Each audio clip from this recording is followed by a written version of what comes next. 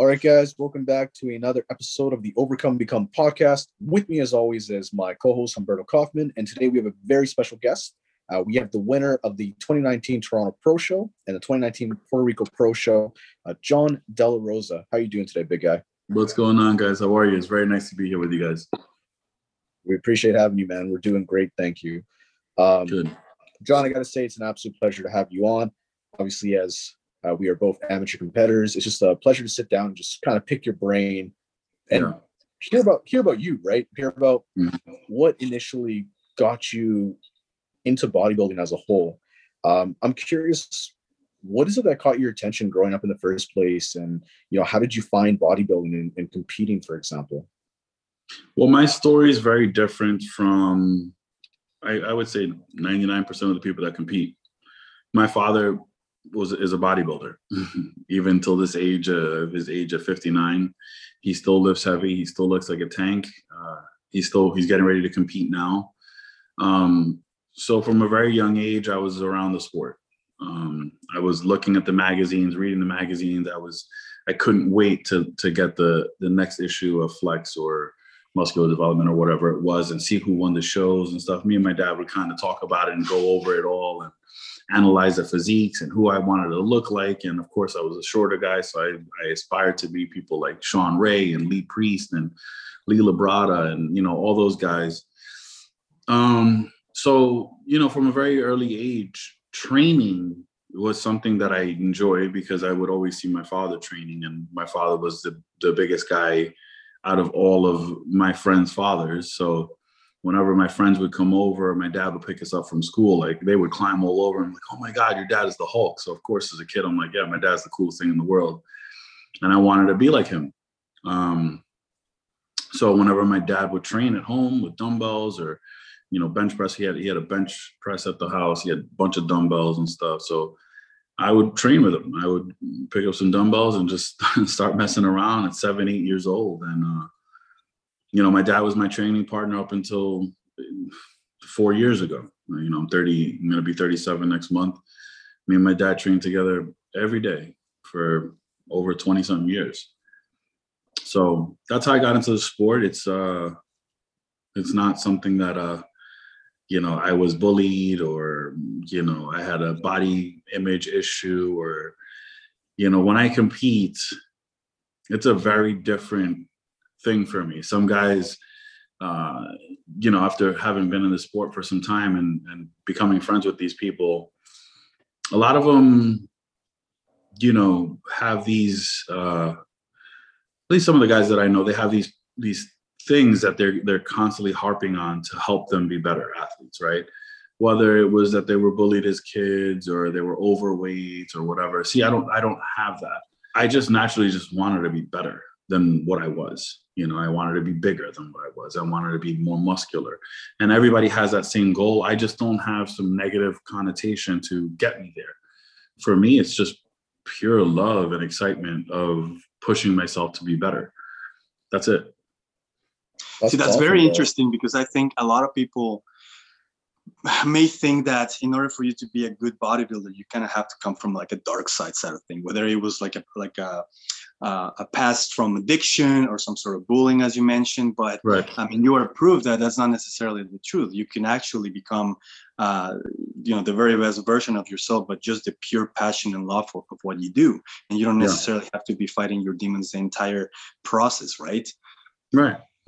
Yeah, I mean, look, life has dealt me some pretty rough hands, and I've dealt with them, and I would be lying if I said I don't use them, right? But that wasn't the driving force in me becoming an IFBB pro bodybuilder. I mean, it was just something that I love to do, and I genuinely enjoy going to the gym.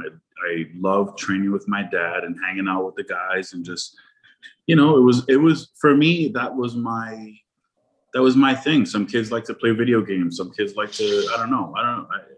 To me, just the gym was always my place. You know what I mean? I just always felt home. And I guess, coming from that aspect too, like being able to train with your dad, it probably brought you guys incredibly close together as well, right? So it was a nice bonding too. Yeah. My dad's my best friend. I mean, we don't go a day without talking to one another. If we do, that's very, very, very rare. But We talk to each other every single day. My father knows everything about my life, relationships, finances, whatever it is, it doesn't matter. He knows. And he is my best friend. And what better person to go to in life than somebody who, you know, cares about you as much as your parent does, right? Like, so yeah, I mean, the bond that me and my dad have, like, I always tell everybody it's weird because my dad is my best friend, but he's also my dad, you know? So it's a little bit of a weird dynamic, but I wouldn't change it for the world. My dad is, to me, he's the greatest man who's ever walked the earth. It's amazing to hear, man. And I bet a lot of people hearing this would probably be just envious hearing of that relationship, right? I guess some people maybe think it's weird. I don't know. I mean, if you have that great of a relationship with your parents, why not, right? But yeah, I mean, I think it speaks for me. If I meet another person who has a very close relationship to their family, it speaks volumes of the kind of person that they are, right? Like it says that you're a family person. You value relationships, you value tradition, you know what I mean? So maybe some people don't see it like that. We live in a very selfish world. But for me, it's like, I wouldn't change it for the world. And it's not like that with just my dad. My dad, yes, me and my dad have a very special relationship. But my whole family, we are a very, very close-knit family. You know, I talk to my brothers and my sister very often. I talk to my mom every other day or so. Whenever my dad's around my mom, you know, I talk to my mom. So it's like we're very, very close. We spend all the holidays together. It's just the way we are, you know. How do you manage getting really deep into your training and training for such a show as the Mr. Olympia, for example, where you have to be 100% all out? How do you balance this type of situation and approach and style of training while still maintaining your relationships, whether it's with your friends, with your family and such? Are there any tips or things that you have learned along the way through the years that you could perhaps give some sort of advice to the people just up and coming amateurs and even new pros? Well, yeah, yes and no. So I can't speak. I'm not the best in the world and I'm far from it. I think I've done well in my career. I would like to do better. But I think there's something to be said about the importance of time. And we're only here for so long. We don't know when our time is going to be up. And bodybuilding is a sport. It's a hobby. It's something that, you know, I love. I wouldn't give it up for the world unless I absolutely needed to. But while we're here, you know, I think it's important to have a balance of the things that make you fulfill you as a person, right? Bodybuilding is a part of that for me. It's not all of it. And I think anyone who makes bodybuilding or anything in their life, it could be, I don't know, TV or video game, anything, too much of anything can become bad, is what I'm saying. So, you know, although bodybuilding is a huge part of my life and I love it, and I do also believe that there needs to be a balance in your life. And for me, it's easy to, you know, be dieting and go, for instance, my sister's, you know, thankfully is pregnant and she had a gender reveal party just the other week in Orlando. Congratulations. Thank you. It was an amazing, it's crazy that my baby sister's pregnant. Flex, please stop. My little dog is crying to go outside. Let me know. Oh, I understand all about that. I have a very, very loud dog at home. Yeah. You know, it was nothing for me to just get my meals ready and drive 4 hours to spend time with my family. Mm-hmm. You know, I scheduled my training around it. I made sure that I was scheduling a day off. I made sure I had my meals prepped. I packed them. I drove 4 hours to Orlando. I spent the entire day with them, ate my meals, drove back 4 hours. I was in bed and ready to train legs the next day. Mm-hmm. So there's a balance, right? There's a lot of people that I know that would have said, oh, I'm not driving 4 hours. I got to prep my food. I got to stay home. I'm in prep. I got to do this. And they would have given up that time. But God forbid anything ever happened. You know, if I lost someone in my family that day, and selfishly I was thinking to myself, well, I'm in prep. I think that's something that would have, you know, eaten me alive. So I always value spending time with the people that I care about, my family, my friends. If I have an opportunity to spend time with them, and look, it's just time. It's nothing, you know. Yeah. So it's nothing, but it's everything. And for me, it's an easy decision. You just got to plan. You got to plan ahead. That's it. Yeah, I think a lot of people don't realize the importance of actually thinking long term, and this includes life after bodybuilding and what you actually have left after you're done with all this. Once the hype and the attention and the competitive aspect, once that is over, what do you have left? Sure, money comes and goes, but is this relationships that you potentially deterred and affected in the process if you were too selfish, that once you're done, you're going to face the consequences of that, right? And as you mentioned, right, you'll be left alone, and you don't have that, like, time does not get back.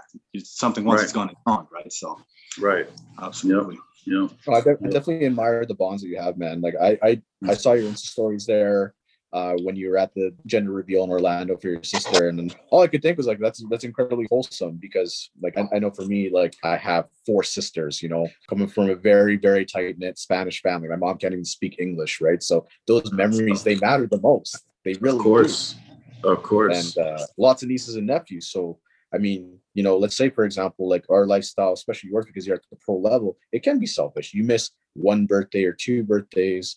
Just speaking generally, like you're not getting that time back. Those memories you're not a part of, right? And the thing that I think a lot of people unfortunately misread or misinterpret is that in order for you to spend meaningful time, in order for you to spend meaningful time with the people that you love or care about, it means you need to be eating, or you don't. Yeah, it involves food or drinks. Yeah, and you don't. You can bring your own food. Yeah, sure. Are you going to maybe be a little embarrassed that you're bringing your own food to a restaurant? But who cares? You're still spending time with your family or the people that you care about. That's what matters. Mm-hmm. So I don't know. I've always had that kind of outlook on it. I think it's really important to, again, spend time with the people that you care about. Bodybuilding isn't everything. It can't be everything. And it's just like anything else. Too much of one thing can be really bad for you. Bodybuilding is a selfish sport already. I went a stretch. I didn't celebrate my own birthday. See, I'll give up things like that. I hadn't celebrated my own birthday in like 8 years. Mm-hmm. And I'm okay with it. Yeah. I'm okay with it. To me, it's just another day. Mm-hmm. But my family still bought a birthday cake. They still sung happy birthday to me. They still cooked dinner. And I was there eating my meal. You know what I mean? Of course. Yeah, of course. So the cool thing is that, my family is very understanding of the career that I've made for myself and what I need to do. So for them, it's just kind of like, oh, John's eating his, John's in prep again, and they're okay with it. And eventually for the people that are listening, your friends, your family will be okay with it. They'll understand, okay, this, whoever you are, you're doing your job, you're doing what you like to do, and they're going to be supportive of it. Did you encounter a little bit more of resistance from your family and friends in the beginning? Because I'm assuming by now they obviously understand, they know what you're doing, and they're used to it almost, so to speak. Was it a little bit harder, like when you were an amateur, when you first starting? Did you experience any sort of resistance or not really? Again, I lived a very different life. Like my mom, I guess it's not very different for most Spanish families, right? But we ate rice and chicken, or rice and fish, or rice and steak. So like my mom knew what the bodybuilding life was about before I was heavily into it. So no, I didn't get pushback. I will say the only kind of pushback that I got from my family was my mom. She hated seeing me when I was a week or 2 out from a show. She'd be like, just eat a little bit of food. You'll feel better. I'm like, no. It was probably like, I don't like how your face looks. You look too skinny. Yeah, you're too skinny. So, and my grandmother too. So it's okay on that end. Of course, they weren't pushing me to do, but, obviously they were just a little concerned that I was a little too skinny, and God, that drives people up the wall. Oh my God, I'm too skinny. For me, I just kind of like laugh it off and, say, no, Mom, I'm okay. I got another week, and, then I'll enjoy all the food you want to cook for me. I think that's like a normal Spanish thing though, because like I know when I competed last October, it was like the same thing. It was like, oh God, my mom was like, no, it's fine. Your coach won't notice. Just have a little bit more. It'll be okay. Yeah. And you're like, no. Like, don't worry. Like, it'll be fine. Yeah. A couple days and we can go out to eat, whatever. Yep. So, John, I know you're a coach as well, and kind of going back to the topic of birthdays. I'm very curious to know how you handle it. I'm sure you have experienced potentially a situation with a client when they're in prep and they're like, it's my birthday coming up, and they might be close to the show. How do you approach that topic? Because, for someone that is perhaps not as experienced, or they haven't really been in this situation, obviously they're going to resort to the coach's answer when it comes to this. Right. Is there a rule that you have when it comes to whether it's cheat meals, when it comes to the social aspects? How do you explain to them how to go about these situations when it comes to birthdays or social events? Well, number one, I try to make it as clear as possible with that person that I'm working with. What is their goal? I'd be lying to you if I told you I didn't make sacrifices. I just told you I didn't celebrate my own birthday for 8 years, right? Now, if your goal is just to get up on stage and just kind of have fun, and you're not really caring where your career on the stage goes, I might say, you know what, go enjoy a meal. It's okay. Yeah.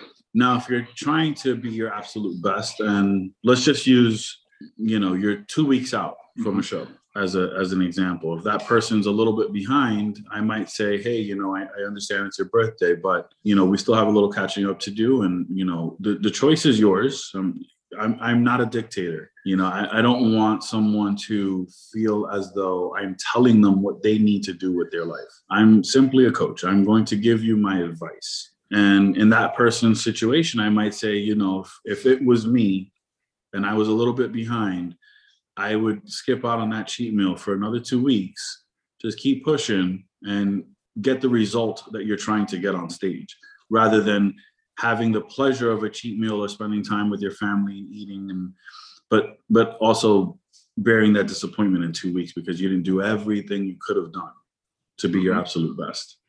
So, I often leave it in the hands of the client to make the ultimate decision, but I do lay out options for them, right? I tell them, okay, well, if you cheat, it might have a positive effect, but from where I'm standing, it probably won't.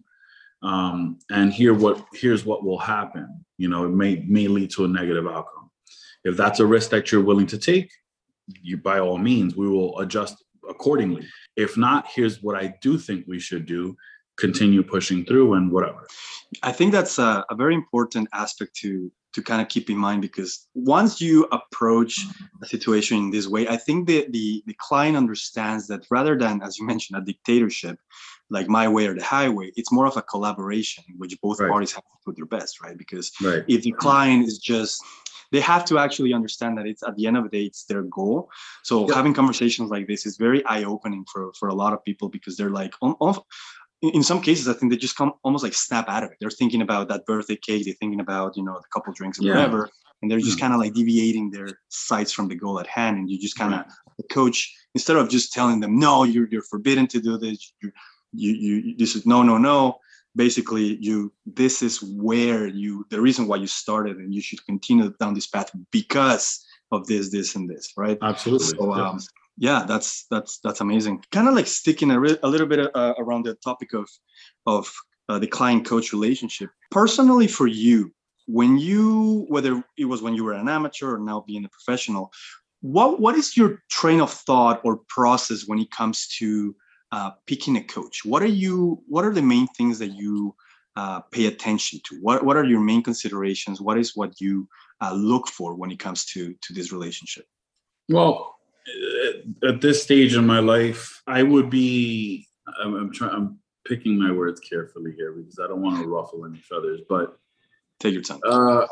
When it comes to picking a coach, there was a time in my life where I wanted a coach who I felt was producing the best athletes. Mm-hmm.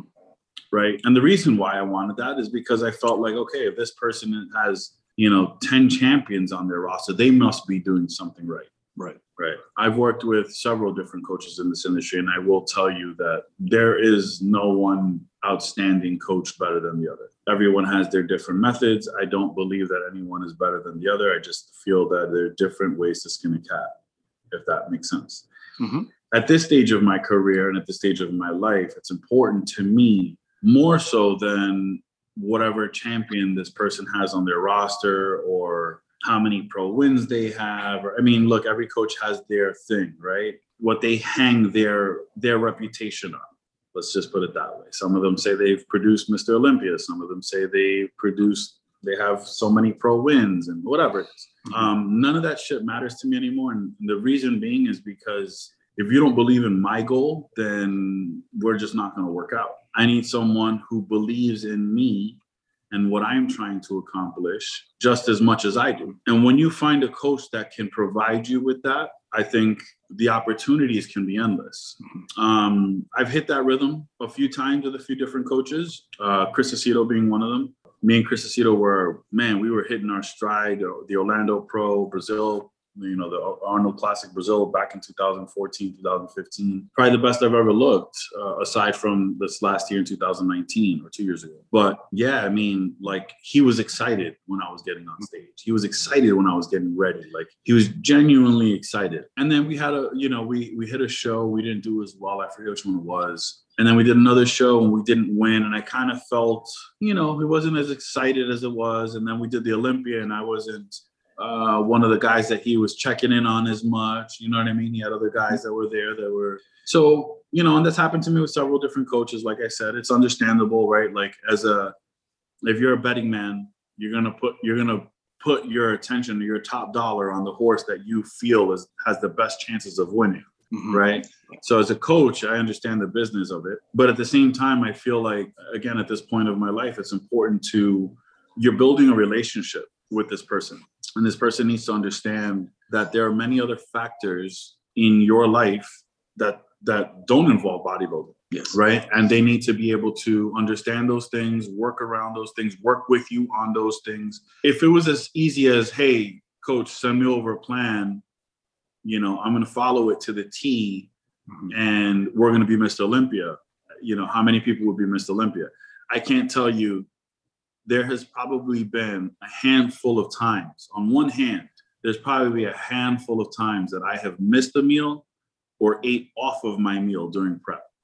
Mm-hmm. And I've been competing over 20 years. Probably a handful. Like I said, wow. I mean, one hand, if there's five times that I've missed a meal or ate a meal off of my plan, in all the years that I've been doing that, that's a lot. Wow. Okay. So if that's what it took to be Mr. Olympia, then I'd be Mr. Olympia 100 times over. The thing is that there are some athletes like myself who, there are other aspects that I live a very full life. I have a business. I have friends. I had a wife. There's a lot of things happening, mm-hmm. right? And your coach needs to understand that. Your coach, again, you're building a relationship with this coach. Your coach needs to understand, okay, all right, this person's got this going on. For instance, when I was working with Chris Aceto, getting ready for the Orlando Pro, he knew I was working very long hours. He adjusted my diet. He would call me constantly. How are you feeling? Is there enough food? Are you feeling hungry? What are you feeling during the night? Communication was on point. I was probably my best at that show. And then there's been others where they just write a plan. Okay, go do it. And that's it. And then I'm left stressed out at the end of the day because it's like, okay, well, do I look ready? You're not getting that feedback. You know what I mean? Yes. So I think there's many other factors when you're picking a coach. Like I said, at this stage of my life, I want a coach that, number one, believes in what I'm trying to accomplish. Right? That's a really, really important thing. Because if they don't believe in what you're trying to accomplish, they're probably not going to work as hard as you think they're going to work, right? They're probably just going to write a plan, check in with you once a week, take your money, and that's it. Mm-hmm. But if they believe in you, they're going to call you and say, hey, how you feeling today?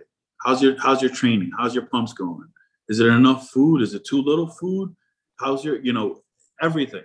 They're going to want to know everything about you because they're going to want you to be your best. If you don't have that, I'm sorry, your coach is not doing their job.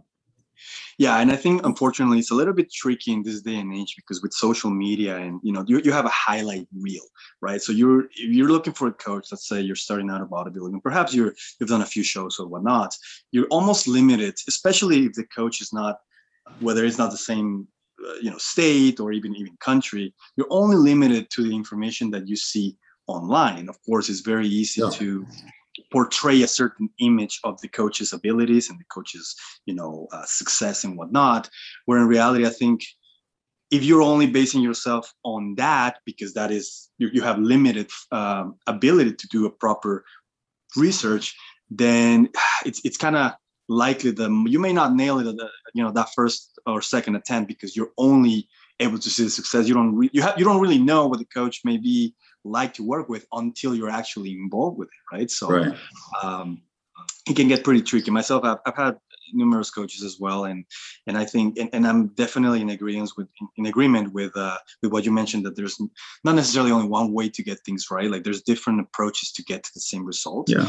And I just have to, go through some trial and error until you get the one that best works for you and your lifestyle and your current situation. Because from what I'm understanding, in your case, what you're trying to do is you're trying to maximize every aspect of your life without either of them affecting the others. Would that be fair to say? Yeah. Okay. Correct. Yeah. So that's basically what I'm trying to do as well currently, because I love bodybuilding. I'm currently coaching athletes. I just started my first promoting venture. I'm going to have a show in Mexico. So a lot of things are starting. Oh, good. Yeah. So a lot of things are starting to kind of like get together. I'm trying to balance my best possible way between family, between bodybuilding, which is my passion, between my clients, between this and that. And I don't want to necessarily have any of them being affected. So it's tricky to find that balance, but I think if you actually make the effort in it, you will get there. Yeah, I think that if you put in the effort and if you surround yourself again with the right people, the possibilities are endless. I have never liked to be told that I can't do something. I have been told that I would never be a bodybuilder. I was too short. I wasn't big enough. I wasn't, everything in the book. And here I am. I've traveled the world. I've had, a lot of success in bodybuilding and outside of bodybuilding through bodybuilding, and I've been able to do it with a lot of people not believing that I could do it. But I always had, a strong support system. Now, again, unfortunately, in this day and age, with the way the coaching landscape is, you're a racehorse, especially at the top. If you're competing with these top guys, you're just a racehorse. You're part of the current, crop. And if you're not one of the top guys, you're not going to get the attention that you feel you need. And that's what I mean. Surrounding yourself with the right people. If you find a coach that, whether you're the top guy or not, they believe that you can be, makes all the difference in the world. Absolutely. Switching gears just a little bit, John, I want to take it back to Toronto Pro 2019. Yeah. And just kind of want to ask about that. What was that experience like for you? Because that looks like one of your biggest wins on paper so far in the recent years. Yeah. Can you go into detail, like what kind of mindset it took for that prep? Neil Hill being in person with you there, for example. Just the support system that you have is very strong, obviously, of course. I'd love to hear, what that experience was like. And more so, just on top of that, really curious, did that win kind of push you towards, wanting to open up the gym that you're currently building now? So the experience leading into that show was, there was a little bit of redemption for me, in the sense that I had just I went through a really hard time in my life, going through my divorce with my ex-wife. And, the year after that, competing was just horrible, because I was kind of forcing myself, going through the motions, and just kind of not dealing with the divorce in a healthy way. As I said earlier, too much of one thing could be bad. And I was spending my days in the gym, literally days in the gym, because I didn't want to go home. I didn't want to sit and think about where I was in my life. I didn't want to deal with it. So I just trained. I did cardio and I trained and I ate. I did cardio and I trained and I ate. And it was I just stayed away from my thoughts as much as I could. So 2018 wasn't good. 2019 was redemption for me. It was a very personal thing. It wasn't more so to prove to anyone, that it was to prove to me that the sacrifices that I had made all through my career was still worth something to me. It still meant something. It was still valuable. So in 2019, I did the New York Pro against Neil Hill's wishes. I was getting ready for the show, and about a week out, he just kind of told me, he was like, I don't want you to do the show. And I had already committed to it. Family, friends, everybody was already aware that I was doing it. And I was a bit frustrated because that was the plan the entire time. I was getting ready for the New York Pro the entire time. So I went ahead and did it without Neil's, without his approval. And I placed third or fourth, I believe. I don't remember where, but I was disappointed, but still happy I did it. And then Puerto Rico Pro was a week later, and I had already decided in my mind I was going to go win. And I didn't care who was showing up, and it was done in my head. And I know I'm not a very cocky or overly confident person, but I just felt in my heart that it didn't matter who showed up, I was going to win.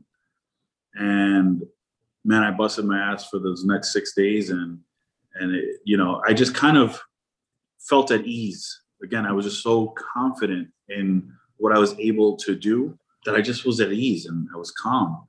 And I went up there, and 4 guys showed up at the Puerto Rico Pro, and one of them who had beaten me just the week before, I came out and won. And then I was faced with winning the Toronto Pro, right? The Toronto Pro was a competition that I had done probably 8-9 years. I've done it 8 or 9 times. I don't remember, but it's there. I've done it a lot. Every year that I've done the New York Pro, I go and do Toronto Pro. So again, it's usually a week or 2 after. And the promoters out there are just amazing. The show is awesome. It's literally one of my favorite shows to compete at. The fans are great. Just everything, top to bottom, I have a great time. The city of Toronto is awesome. So I knew that Ian was going to be competing, Valier, and I knew that he'd be a formidable competition. But I think I'm a better bodybuilder. I think I'm a little bit more complete. I think my lines flow a little bit better. Personal opinion, obviously his bodybuilding is very subjective, but I just strongly believe that's a physique that I could beat pretty easily if I'm on. And I decided in that moment I wanted to go win the Toronto Pro, and I knew that Ian would be there, and I knew I needed to be on my A game, and I bought it and I won. So that win for me was really big because it was like, again, the 8th or 9th try. I've placed second. I don't know how many times at Toronto Pro. I placed third. I don't know how many times at Toronto Pro. So it felt really good to win. It felt really good to celebrate that win with with Neil and Flex and my dad, and just it was a great night. I love hearing that, man. I really do. I also know, for example, you always are very happy, even when it's your friends, for example, who would win the same show that you'd be competing in, and it's a really like uplifting, positive thing to hear, because it is a selfish sport, right? We all have friends that compete in the same shows and whatever, but competing at the pro level where you're walking away with prize money, it's nice to hear that there's professionals out there that are just generally happy, for their friends and, peers when they walk away, because they know that prize money is going towards helping to build businesses, for example, or just bettering the lives of their families. And I guess the biggest thing that I'm very curious about, John, is just, how did you and Flex become so close? How did you and Juan become as close as you guys did over the years? So Flex and I, our friendship really flourished when I moved down here to Florida after my divorce. I'm not the guy that's like in the bodybuilding industry, like hanging out with all bodybuilders. It's just not me. I do what I do because I love to do it. That's it. It's not a showboat thing for me. You will never see me in a tank top, walking down the beach, trying to flex. It's just, I don't do it for that. So for that reason, I stay away from a lot of the people in the industry, because there's a lot of egos in this industry. Flex, on the other hand, is a very, very good man. He's a family dude. And, when he found out, obviously he had known me and Flex had been friends before that, but when he found out that I had moved down to Florida and why, he was like, hey, why don't you just come down to the gym? He had his own private gym here. And he was like, just train with me and we'll hang out. And I said, you sure? I don't want to be a bother. And he was like, nah, just come down and train. And after the first day, man, we really got after it. And he was like, you coming back tomorrow? I was like, if you want me to. And that was it. Almost 4 years later, we spent every day together. We trained together. We ate together. I saw his little girl grow up in front of me, and it was an awesome experience. It was an awesome experience. Now, me and Juan and Akeem and Vic and Marco Rivera, the New York boys, we all started. I was the youngest of all of us. I was about 17, 18 years old. I was competing in all natural organizations, the INBF, NABA, and kicking butt. Me and Sean Clarita were winning almost every INBF show in our weight classes together. It was a good time. And look at Sean now. He's 212 Mr. Olympia. Incredible. But yeah, so me and Akeem and Juan and Marco, we embarked on this crazy dream, seemingly at the time, that we wanted to win the Metropolitans, the NPC Mets, back in April. And we were like, yeah, we're going to train and we're going to do it. And, I'm going to win my weight class and Juan was going to win his weight class. Oh, man, that's how it all started. And it seems like a lifetime ago. But see, this is what I mean. Like, those are things that I cherish. It's cool to just think back at that stuff. I haven't thought about that stuff in a long time. And I would go down and train with Juan Morel and Akeem down at Synergy on like the 23rd Street in Manhattan. Then me and Marco would train together almost daily at the Star Fitness in the Bronx. Victor would come train with us every now and again and kick our ass and just show us what it took to be a pro. So yeah, I mean, just through the gym and through training and having each other's backs through these, me and Juan competed together. I don't know how many times. Man, he's kicked my ass all over the stage. I don't know how many times too. And I was always happy for him because, like I always said, like if I'm not winning, I want one of my friends to win. And the reason why I want one of my friends to win is because I know that the friends that I have are good men. And what they're going to do is do something good for their family, right? They're not going to go spend it on showing off or whatever. They're going to try to better their lives. And if these people are being directly, affected by these wins in front of me, right? Like if he can go put money away for his daughter's education or daughter's, whatever it is, and I get to see that smile on her face, it's awesome, right? Yeah. Whereas if he didn't win, he might not have been able to afford now Juan is doing so good, he could probably do whatever he wants with the My Cookie Dealer. Shout out to those guys there. The cookies are banging. Oh, we've heard of them all the way here to Canada. So I haven't tried one myself, but I'm definitely on the lookout for those. You got to ask. I was getting them to Antoine all the time. Antoine Vaillant. Yeah, Quincy. Anyway, so yeah, I mean, the bonds that we created, man, they go far beyond the sport. Those guys are my brothers. I tell them all the time, like, they're my blood, and whatever they need from me, I'm there. And it's the same thing. Like, I can pick up the phone. As a matter of fact, I haven't spoken to Juan. I haven't sat down and spoken to Juan in probably over a month at this point right now. If I picked up the phone right now and called him, he'd be like, hey man, what's going on? How's the gym coming along? Because he knows, like, I'm out here busting my ass and trying to, make this gym successful.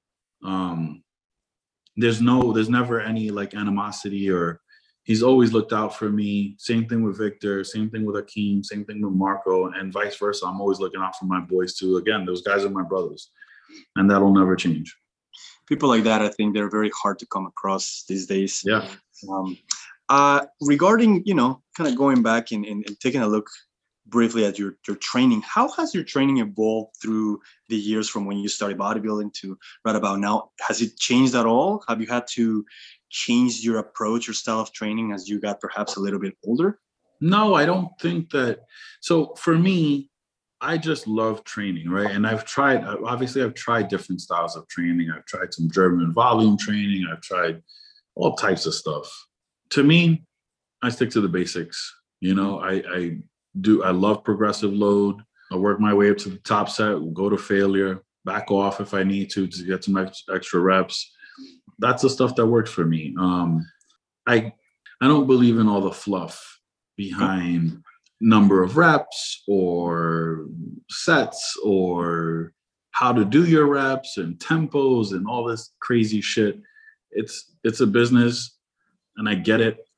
Do you think there's a tendency of perhaps overcomplicating something that is not that complicated when it comes 100%. To training? Okay. 100%. And that's what I mean. Like, I have friends who do really well, selling their own programs. Yep. But at the end of the day, I do believe the hard stuff is what makes you grow. There's no way around that. Yeah, and I think we've kind of grown apart from just the basics, as you're mentioning. I think people are very concerned when looking at what's the next new thing, what's the most edgy style of training that is going to get you the results fast. Here's something that like I tell this to a lot of the younger kids that I see at the gym, and they ask me questions and they're doing all these crazy angles, and like I'm like, hey, okay, who's the greatest bodybuilder in your eyes? And most of them, because they're younger, like, oh, Ronnie Coleman. I'm like, okay, go look back at any Ronnie Coleman video. You let me know if he's twisting and turning and doing reps. Like, let me know if you find one exercise like that. No, what you're going to find is you're going to find that motherfucker benching heavy, squatting heavy, leg pressing heavy, deadlifting heavy, doing all the hard stuff. That's it. That's what it takes. Not turn yourself and press this way. That one. What are you doing? What the fuck are you doing? Just stop. Yeah. Just do the hard stuff, man. That's it. Yeah. No, that's very it's a very important topic, I think, because there's a lot of there's very different opinions, and a lot of people believe on the complete opposite of what we're talking about here, and a lot of people like us believe that it's. I personally subscribe that kind of in the middle. I think there's there's definitely room. There's definitely room to learn and to you're not going to perfect things, but to get better at things, right? Yeah. But at the end of the day, you still got to do the hard stuff. You know what I mean? It still needs to get done.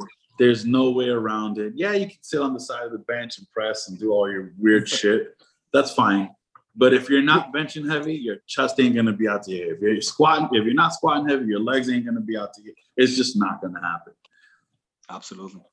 Well, it's the era that we live in, right? It's the social media era where you see, without saying names, like certain people, they put out their signature exercises, and it's like you were saying, the twists, the turns, the TikTok exercises, the Instagram special ebook exercises, right? Yeah. And then the younger people who are like, let's say 16 to 20 are so impressionable. It's like, oh, I could be like that guy. It's like, well, sure, maybe, but you're approaching it completely the wrong way. You're just buying into what they're trying to sell you. And that's it. Right. I have a question for you, and it's something that I'd love to actually ask everybody. If you could train with anybody past or present in their prime, who would it be and why? That's a good one. I really, really, really, really, really would have loved to have trained with Ronnie. I really would have loved to train with him. Some of the lifts that he does, they're my favorite lifts. Like, he used to love to squat. I love squatting.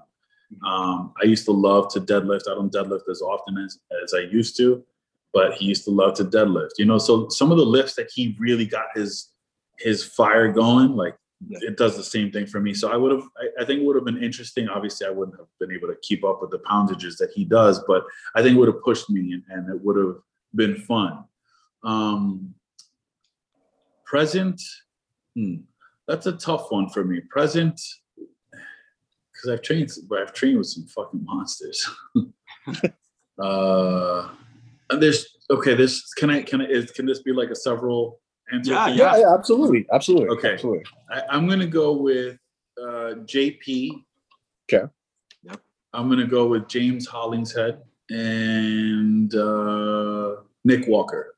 Oh man, those are very good options. Yeah, I love them all. JP is one of my personal favorites. He just seems like a madman when he trains. He just goes into some sort of zone or trance in which he just goes all out, and he's very motivating to me. Past for me, I think it would be Tom Platz, just because he's nuts. Same thing.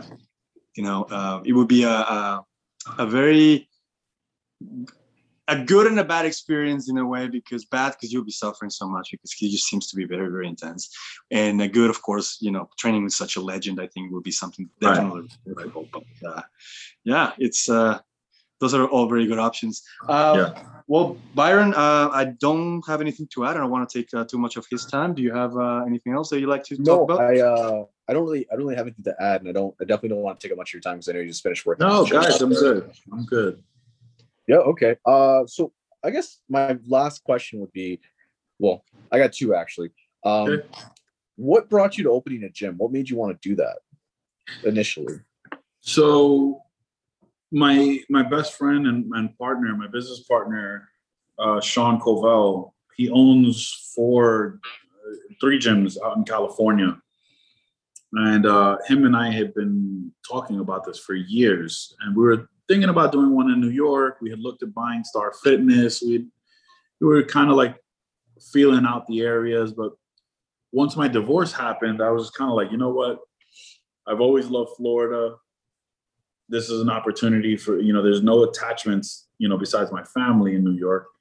But there's no better time than right now to just kind of get away, explore what Florida would be like for me, and also look at properties to open up this gym. I ran it by Sean, and Sean was like, dude, I love the idea. Let's do it. So he was out in Cali. I moved here about 4 years ago. It'll be 4 years in November. And we started looking right away. And we have a very specific business plan that we were sticking by. Numbers wise, we're making sure that we stuck very, very closely to that. And with that, it was hard to find the building that we needed that would offer everything that we needed to stick by.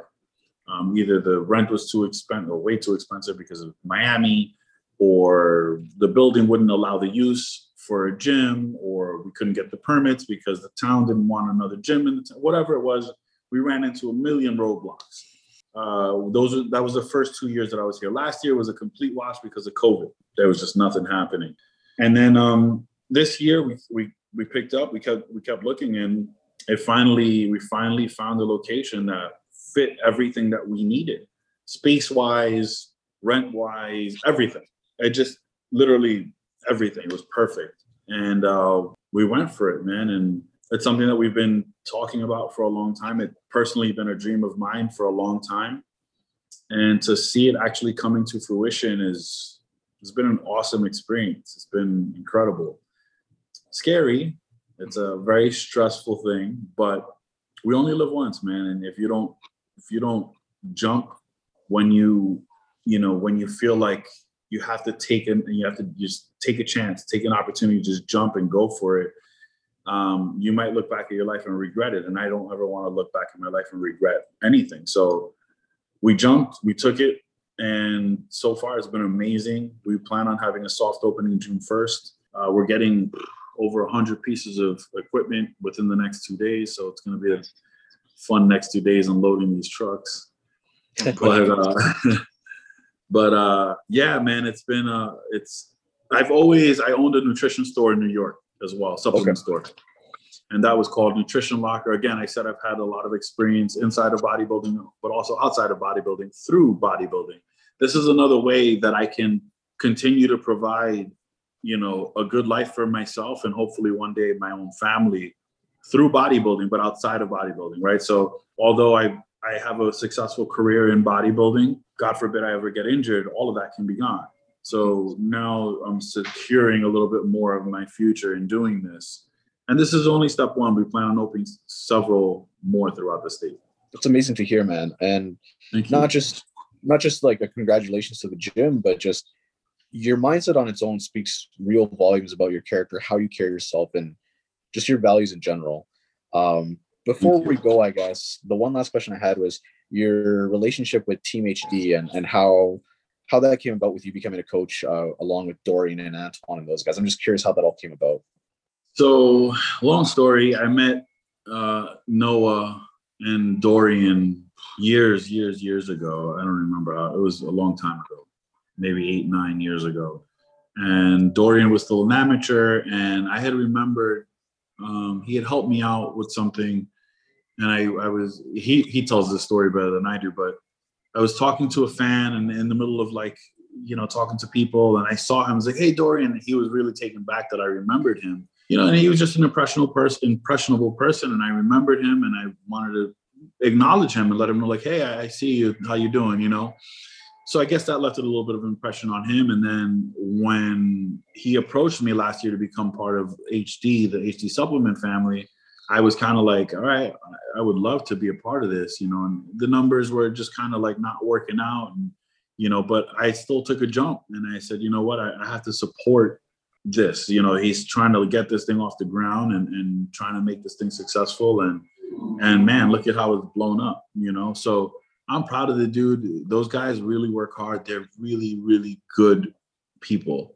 Noah and Dorian have always been good to me, always been good to my father. Whenever we see them at shows, they're like hugs and, hey, how are you? You know, they're just good people. So I'm happy to be a part of Team HD. And as I said, you know, the opportunity to coach came up because Dorian has been getting so busy with the supplement line and building out the gyms and just several other business ventures that he's involved in, that he was like, hey man, I need some help. Like, do you mind helping us coach? I was like, sure, why not? Let's do it. You know, it's going to put some more money in my pocket. And again, for me, it's always about securing a little bit better of a future for myself and making sure I have a little bit of a cushion in my bank account just in case, God forbid, anything goes wrong. I tear a bicep or a pec or whatever, I can figure things out, you know. God forbid. I don't ever want that to happen. Knock on wood, yeah. Yeah. But yeah, that's it. I mean, Dorian and Noah are great dudes, and they've given me an opportunity to be a part of an athlete for their brand, but also a coach. And, you know, it's an honor to be working alongside those guys. That's awesome, man. And I love hearing all this, honestly, because it just, not just for me, but everybody else, it gives them a better perspective as to just what your come up was, who you are as a person, what's going on now, and kind of like a little sneak peek into what life looks like after bodybuilding, and you know, how to kind of secure yourself financially if you are a pro, for example, is looking at the long-term goal, right? So John, I just want to say thank you so much for the time. You know, congratulations again on the newest addition to your family with your sister being pregnant, and you know, good luck in the future with all your projects, man. And hey, we'd love to have you on again in the future, maybe after you compete again, if you got the time. After I win the Tampa Pro in August. After you win Tampa Pro. This August? Okay, this August, guys. Yeah, this August. Perfect. All right, man. Well, thank you. Thanks again, John. And it was a pleasure today. Thank you for meeting with us. And thank you for all the information and knowledge that you provided us with today. Thank you. It was great being here, guys. Thank you so much. Is there anyone you want to plug or shout out before we go? Just HD supplements. Like I said, they've been awesome. Trifecta Nutrition. They've been sending me my meals and taking care of my food. My family and friends, I love you guys. Thank you for all the support. All you fans out there for always sending me love and support through Instagram or email or whatever. I read every single one of them. Thank you guys so much. I've been blessed to have the career that I have, and it wouldn't be possible with you guys. So thank you guys. Wonderful. Take care, guys. Take it easy. See ya.